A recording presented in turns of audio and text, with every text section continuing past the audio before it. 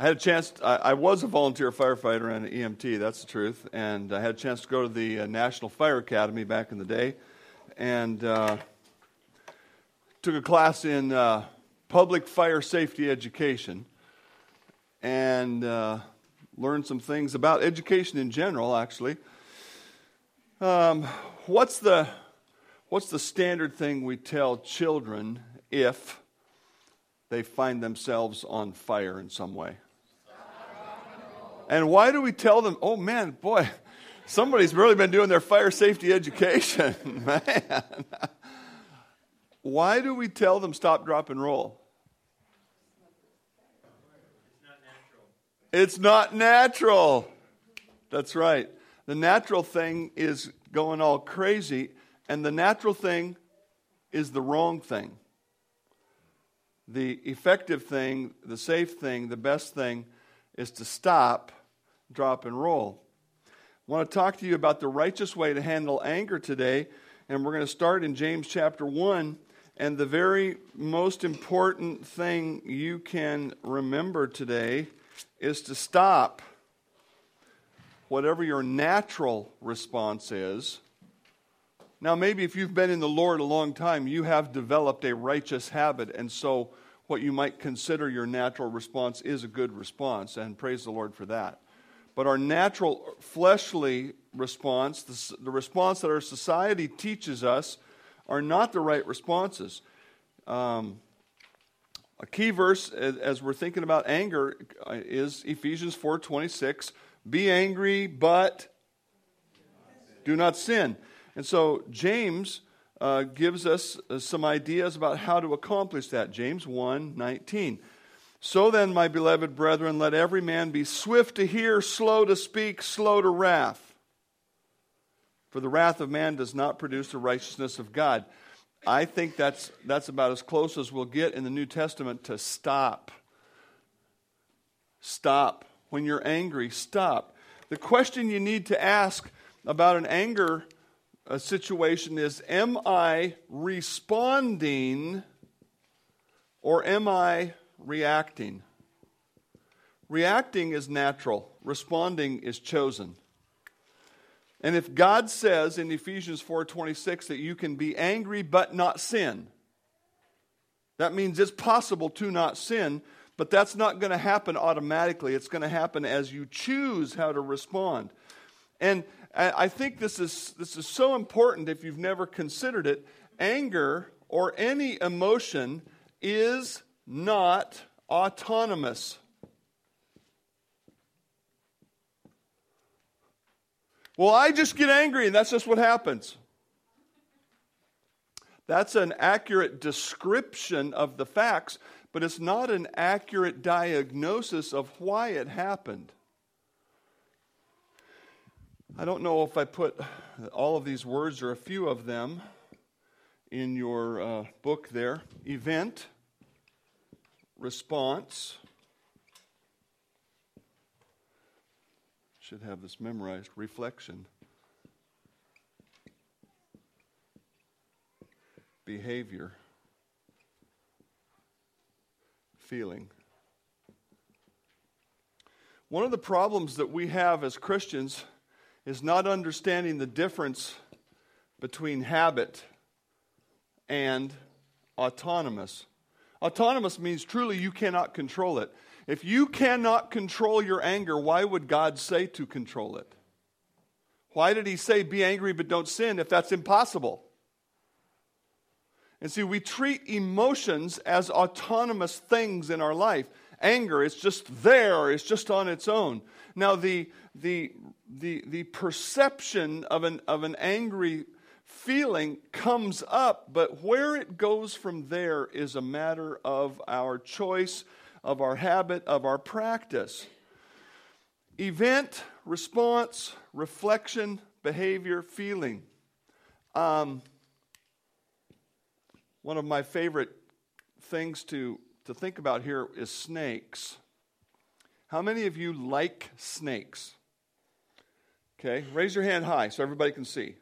Okay, if somebody other than me, because I wouldn't do it, were to bring a snake into the room, How many of you that just raised your hand would say, oh yeah, I'd like to handle the snake? Okay. And how many of you say, I'd like to step on its head? I don't want nothing to do with the snake. Okay? Is the snake the problem?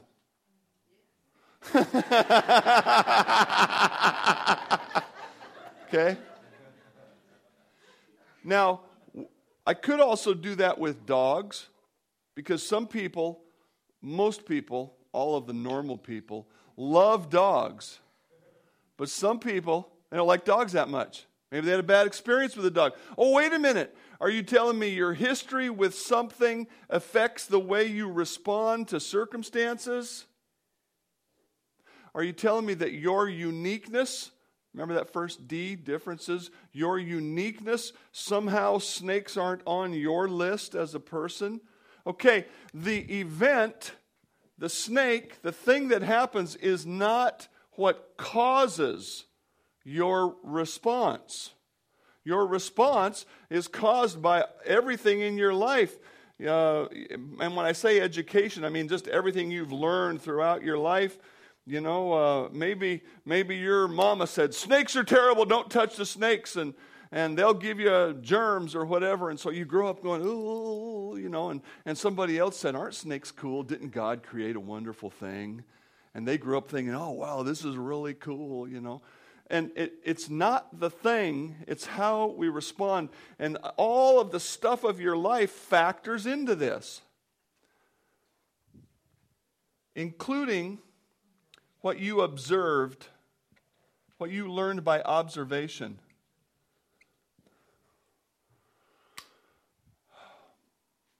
And what I'm talking about when it comes to anger, I'm talking about how your parents were angry.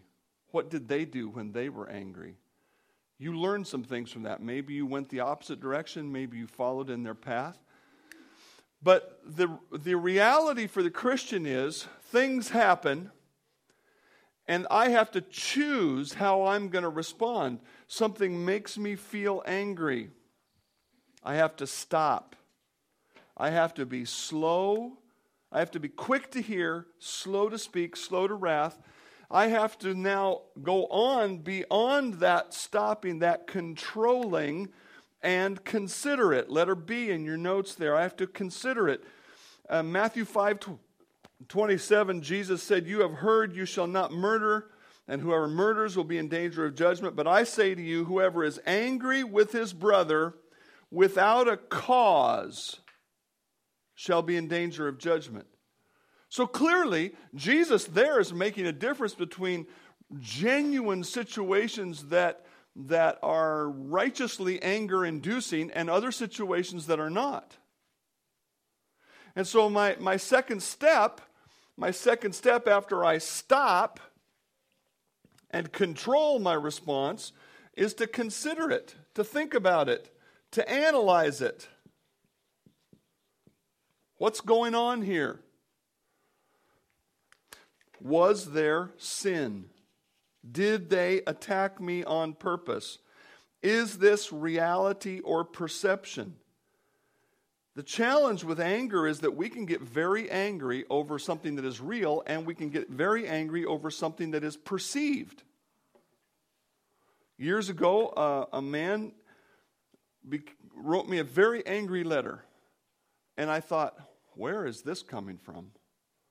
And so I called him up and I said, brother, let's get together and talk about this. So we did. And he had been angry with me for a year and had been stewing on his anger for a year because of one thing. When I would see him on Sunday morning, I didn't always say, good morning, brother so-and-so, and then give his name. I would say, hey, how you doing? I'm not great with first names. I could probably tell you facts about your life and then not know your name because somehow that stuff sticks in my head and names don't. I have to work at that. But this brother took the fact that I didn't always say his name to mean that I was purposefully disrespecting him. And I said, brother, that's not true at all. And I never meant to, first of all, I don't do that. I just don't. It's just not the way. If there's a problem, we'll talk about it, but I just don't do that. But secondly, that's just not what I intended at all. And it was just like, oh, okay. Now, he invested himself in anger for a year because of a very simple thing. He did not check out what was going on. And when you get to this stage of reflection and this stage of analyzing, you got to be a man enough or a woman enough to come and say, ask some questions. Is this what's, and let me put it to you this way. I think this is a very wise way to do it. You go to the person that has been a problem, that caused this anger, and say, you did this and it made me feel like this. You can't judge what's in their heart. You can't judge what's in their mind. He judged what was in my mind without asking me what was in my mind. Okay? You can't do that. You can't do that with your husband or wife. You can't do it with your children. I know why you're doing that. No, you don't. Not unless you've asked. And I understand people can lie, and that's between them and God. But we have to check things out. And then letter C, we have to commit it to God. Now, letter C is committed to God. Letter D is consistently live for God. And I would offer these to you as a negative and a positive. And what I mean is there's one thing not to do and one thing to do. And from Romans 12, and I'm not taking time to turn to these passages. Are the passages written in the notes? Yes. So you can do that later. In Romans 12, it says this, do not avenge yourself, but give place to wrath, for it is written, vengeance is mine, I will repay, says the Lord. And the little phrase, give place to wrath, probably should be translated this way. Give place to the wrath. And it's talking about the wrath of God. In other words, if you've been wronged, there is a natural inclination, which is, I'm going to even the score here. And God says, don't do that. Give place to God's wrath.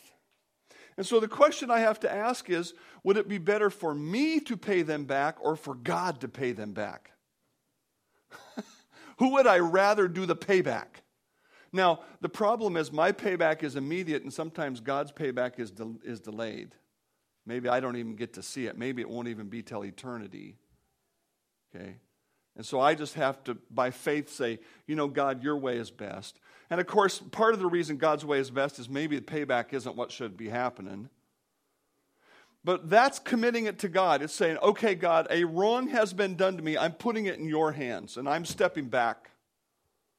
And then when it comes to consistently living for God, it's the positive thing. Okay, I've put it in God's hands. Now what do? What I do is I live righteously. I keep choosing righteous behavior. I think I said this yesterday. Is it ever right in God's New Testament for us to go and chew somebody out? No, that's not right. Words that edify, not words that tear down. Is it ever right for us to plot somebody's physical injury?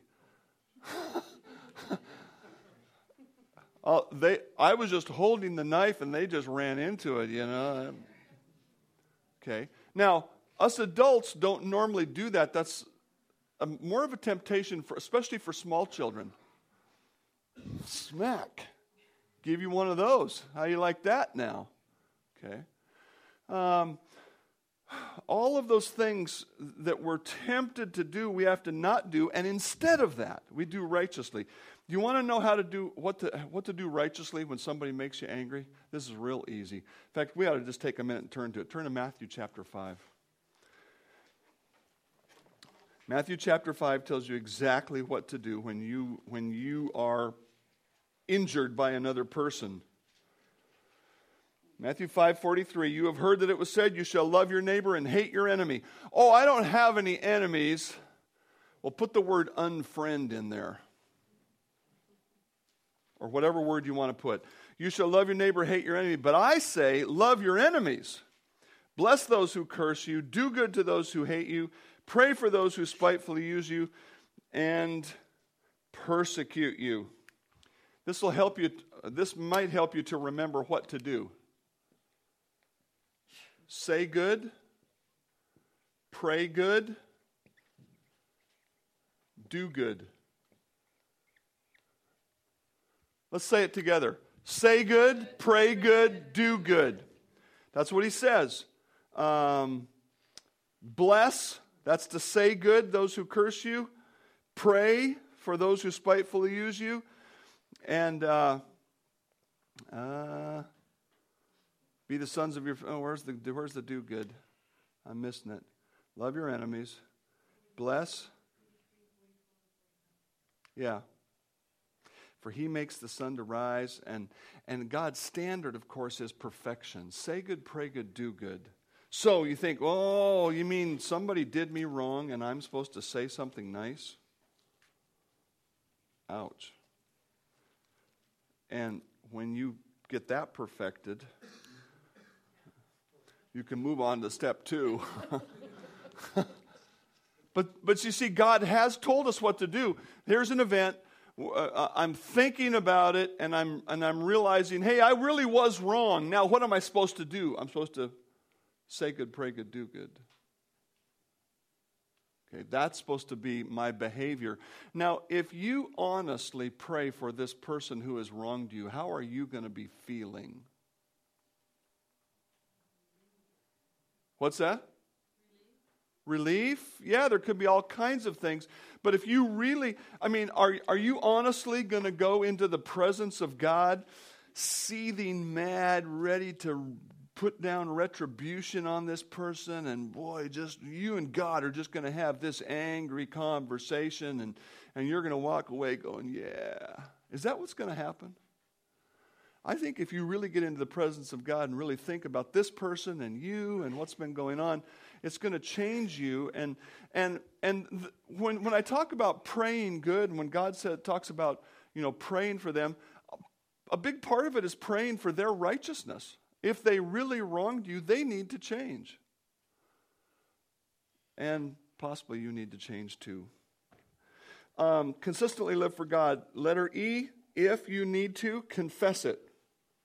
1 John 1:9, if we confess our sin, he's faithful and just to forgive it. If we need to confess, then we ought to confess. If we need to confess some part of this thing that's happened, we need to confess that part.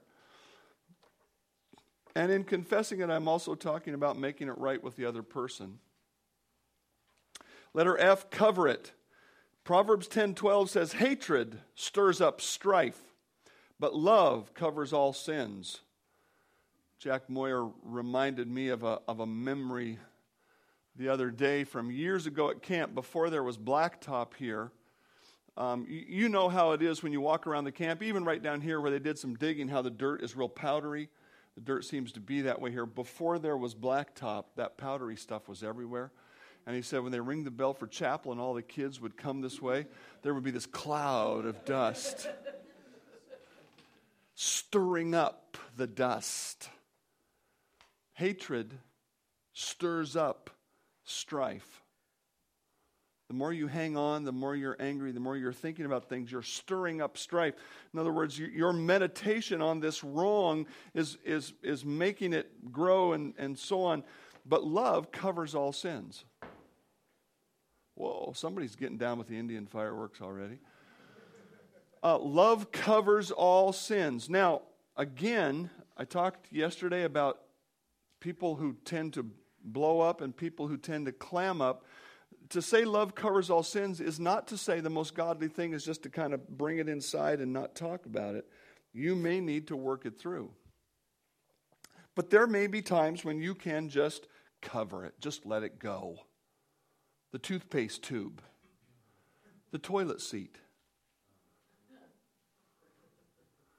Some engineer now has created automatic and all of that stuff, For $1,200, you'll never have an argument again, That guy's crazy like a fox. Can I let this go? Is there something I can just keep my mouth shut about and honestly give it to God? Out of love for God and love for this other person, that's what it means to cover it. If you cannot cover it, see, now cover it doesn't mean, well, I'm going to keep my mouth shut, but then I'm going to harbor it and meditate on it and chew on it in my heart and be bitter. No. If there's something that is stuck in you so hard, then you need to confront it. Letter G. Matthew 18, we talked about this already, but I bring it up again in terms of anger. If there's an anger-inducing situation, you need to confront it. One of the sisters last night, or a couple nights ago, or maybe in one of our mornings, talked about having been abused and needing to go in and confront this person, and they did. And I've worked through that with people before, and that's one of those situations where you say, well, it happened so many years ago. Are you still angry? Then you need to confront. It's godly to confront a sin, but it's not godly to harbor bitterness and to hang on and to chew on it and let it chew on you. Letter H is compassion toward sinners. Again, in Matthew 5:43, Jesus said, love your enemies. Love your enemies.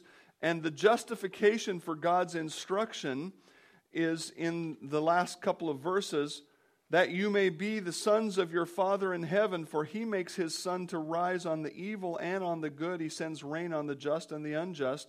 And the last verse says, therefore you shall be perfect, just as your Father in heaven is perfect. Wow, what kind of a standard is that? In other words, God, what would it be like if God made it only rain on people who were actively living righteously? What would the farms in eastern Washington be like? Farmers that plant that fall wheat, and depend on the rain over the year. I wonder if you'd see spots of wheat. God withholds much of his judgment, much of his payback, and he is compassionate towards sinners, and that's what we need to do. Harry Ironside wrote this in his commentary: just get quietly into the presence of God, and then you will be able to look at things from a right standpoint. And as you think of your own failures, of the many, many times that God in his grace has forgiven you, it will make you very lenient as you think of the failures of others. And instead of getting up on the judgment seat and judging another believer, it will lead you to self-judgment. And that will bring blessing, whereas the other is only harmful to your own spiritual life. Just get into the presence of God and think about how God deals with you, and then you deal with other people in the same way. Get my eraser here. Now, the big picture that we're dealing with, again, how to have peaceful relationships. And I know that I have been rocketing through this to just give you the high points, and you can certainly study it beyond there.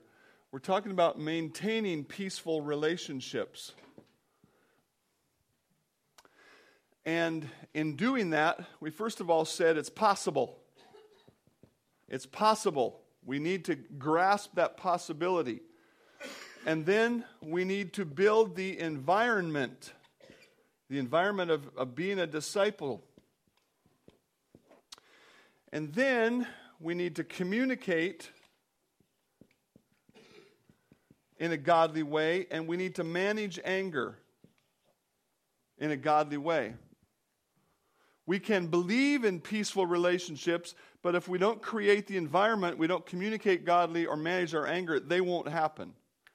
It will just be a dream that's out there. We build the environment, and then we commit ourselves to godly communication, godly anger management.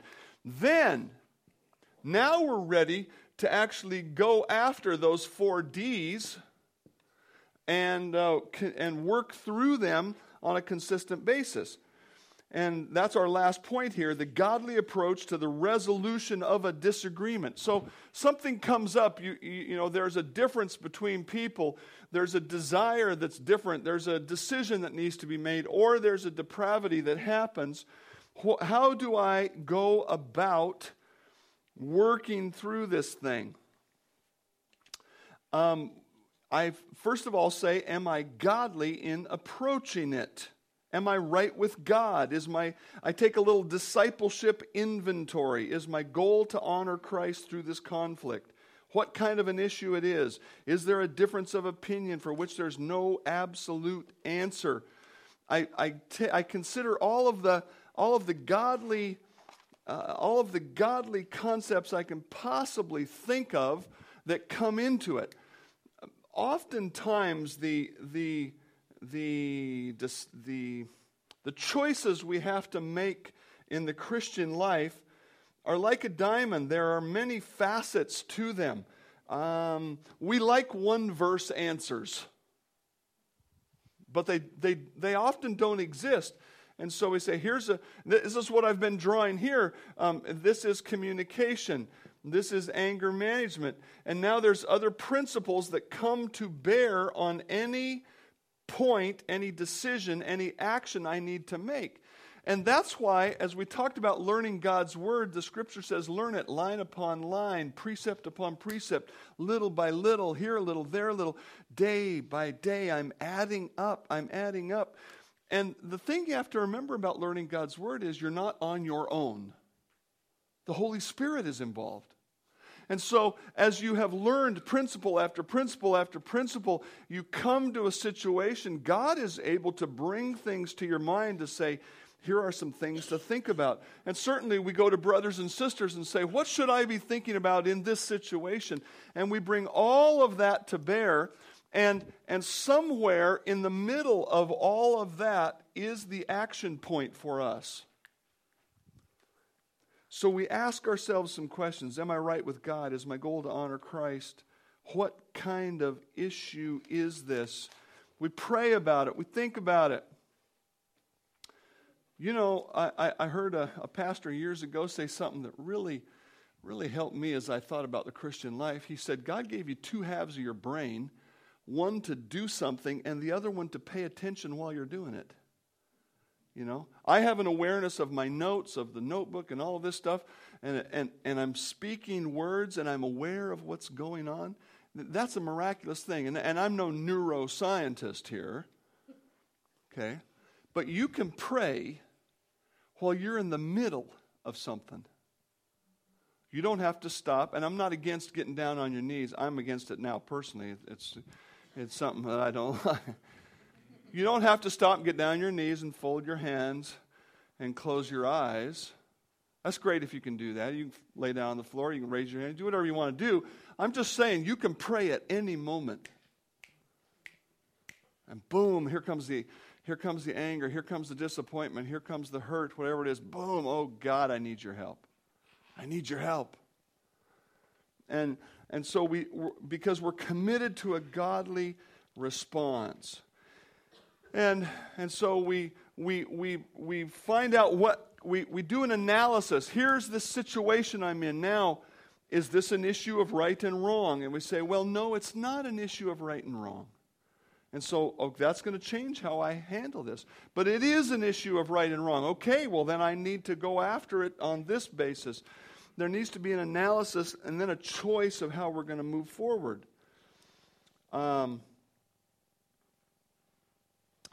The answers which result from thoughtful, prayerful analysis need to drive our approach.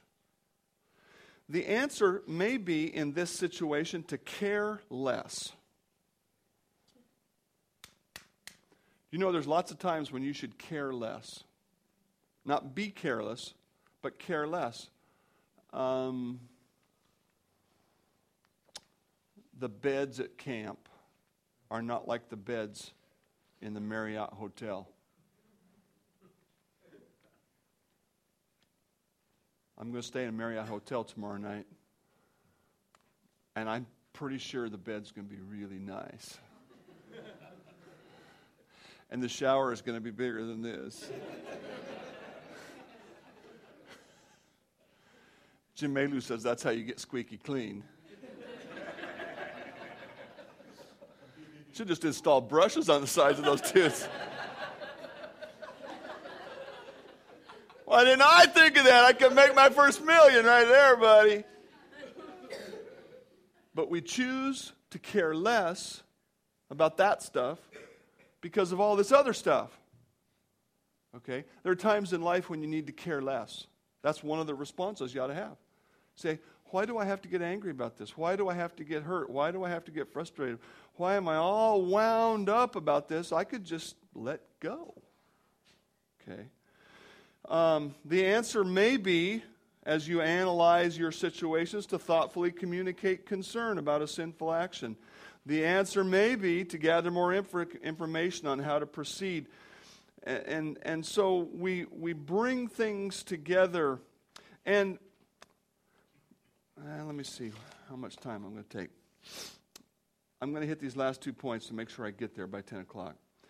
The second to the last one there, allow for God's order. And I don't have anywhere near the time to work on this. If I put a web address for my church's web page, there's a sermon archive in there. You can go in there and find a series of sermons called Extreme Makeover Family Edition.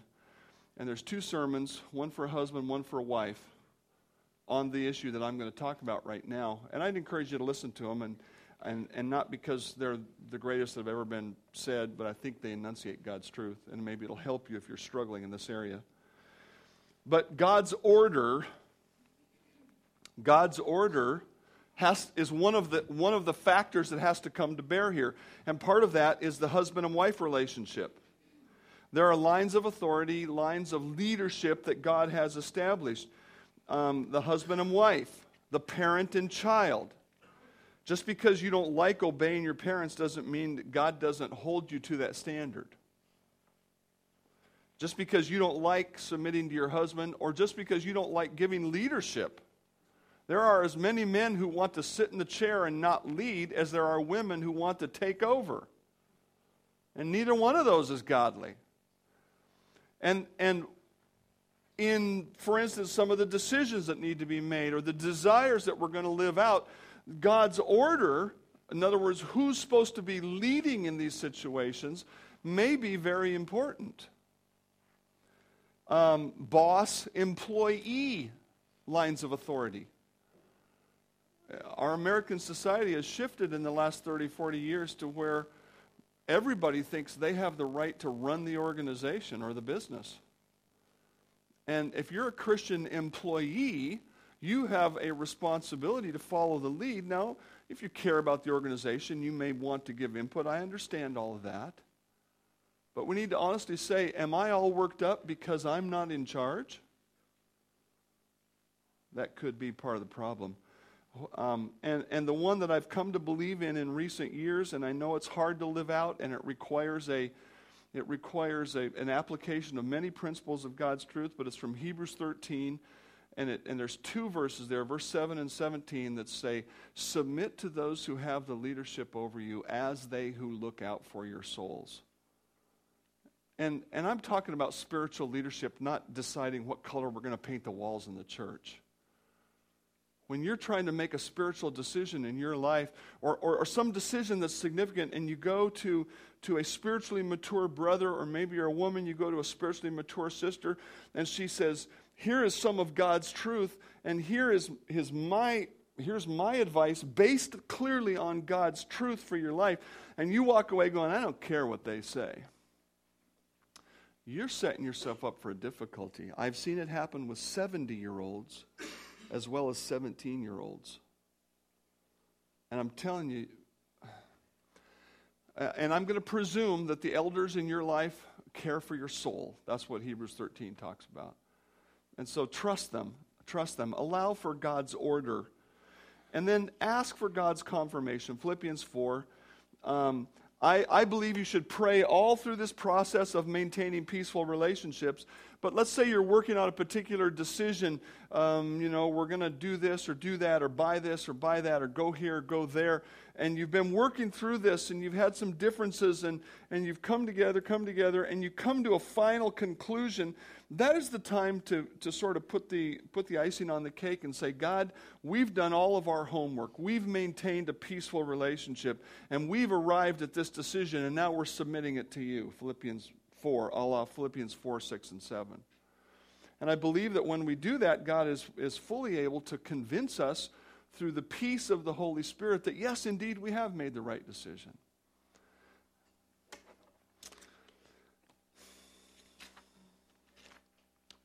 I'm going to stop and give you a couple of minutes to ask questions or throw up a situation or whatever you like before I wrap this up. And again, I know we blasted through it. There's a lot of time that can be taken with examples and trying to flesh it out in real understandable ways. Anybody? You're all anxious to get to the parade. I appreciate that. When I was in high school, I was on the swim team. I know you find that hard to believe. And you're thinking, oh God, did he wear a Speedo? The answer is no, they didn't have them in my size. I wasn't nearly this big in high school. I was this tall, but I wasn't quite this big. But one day the coach came out of his office, and this coach, little waist, giant shoulders, muscular guy, you know. It's one of those guys who went, oh, man, if I could just be like that, you know. He comes out and he goes, Lunsford, you and Leckvold are going to be our butterflyers. Now, you know what the butterfly stroke is? It's when you go like this and your body goes like this. And when you see somebody like, what's his name? Michael Phelps, it's just beautiful, beautiful. Not that beautiful when I did it. I joined the swim team in 9th grade so I could learn to swim. And I did. And I learned to swim good. I enjoy swimming. But up until that point in my life, I didn't enjoy hard work that much. And the butterfly is the hardest stroke. You might argue that with the breaststroke. The breaststroke is a little easier but slower, but the butterfly takes the most effort. And the coach came out and said, you and Leckvold. Now, Leckvold was a little shrimpy guy. His mom made him turn out for swimming so he would stop studying. Yeah. If there had been computers in that day, he would have been Bill Gates. I mean, no doubt about it. Yeah, me and Leckvold, we're going to be the butterflyers. And I don't know exactly what I thought, but it was something like, over my dead body. And you know what? I proved it couldn't be done. I proved it couldn't be done by not trying, by not giving effort, by dragging my feet, by refusing to think, does the coach know something I don't know? I wonder if he could teach me to be a butterflyer. I wonder if I let him lead me, what would come out? And so I made sure that that didn't happen. And I was number 2 from the bottom on the swim team for 3 years. God says you can have peaceful relationships. You can either set out to prove him wrong, or you can jump on his team and say, okay, I'm going to work on it and see where it takes you. Heavenly Father,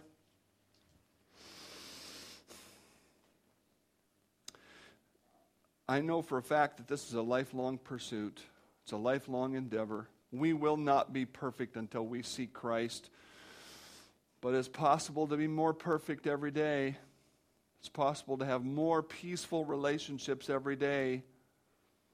And I pray that that would happen. I pray for these people here. I pray for those especially who are most doubtful this morning, who just don't believe it's really possible. I pray that you would put a spark of belief in them, of a willingness to try, of a willingness to move forward. And I pray that you would change lives as people obey your word. I pray in Christ's name. Amen. Amen.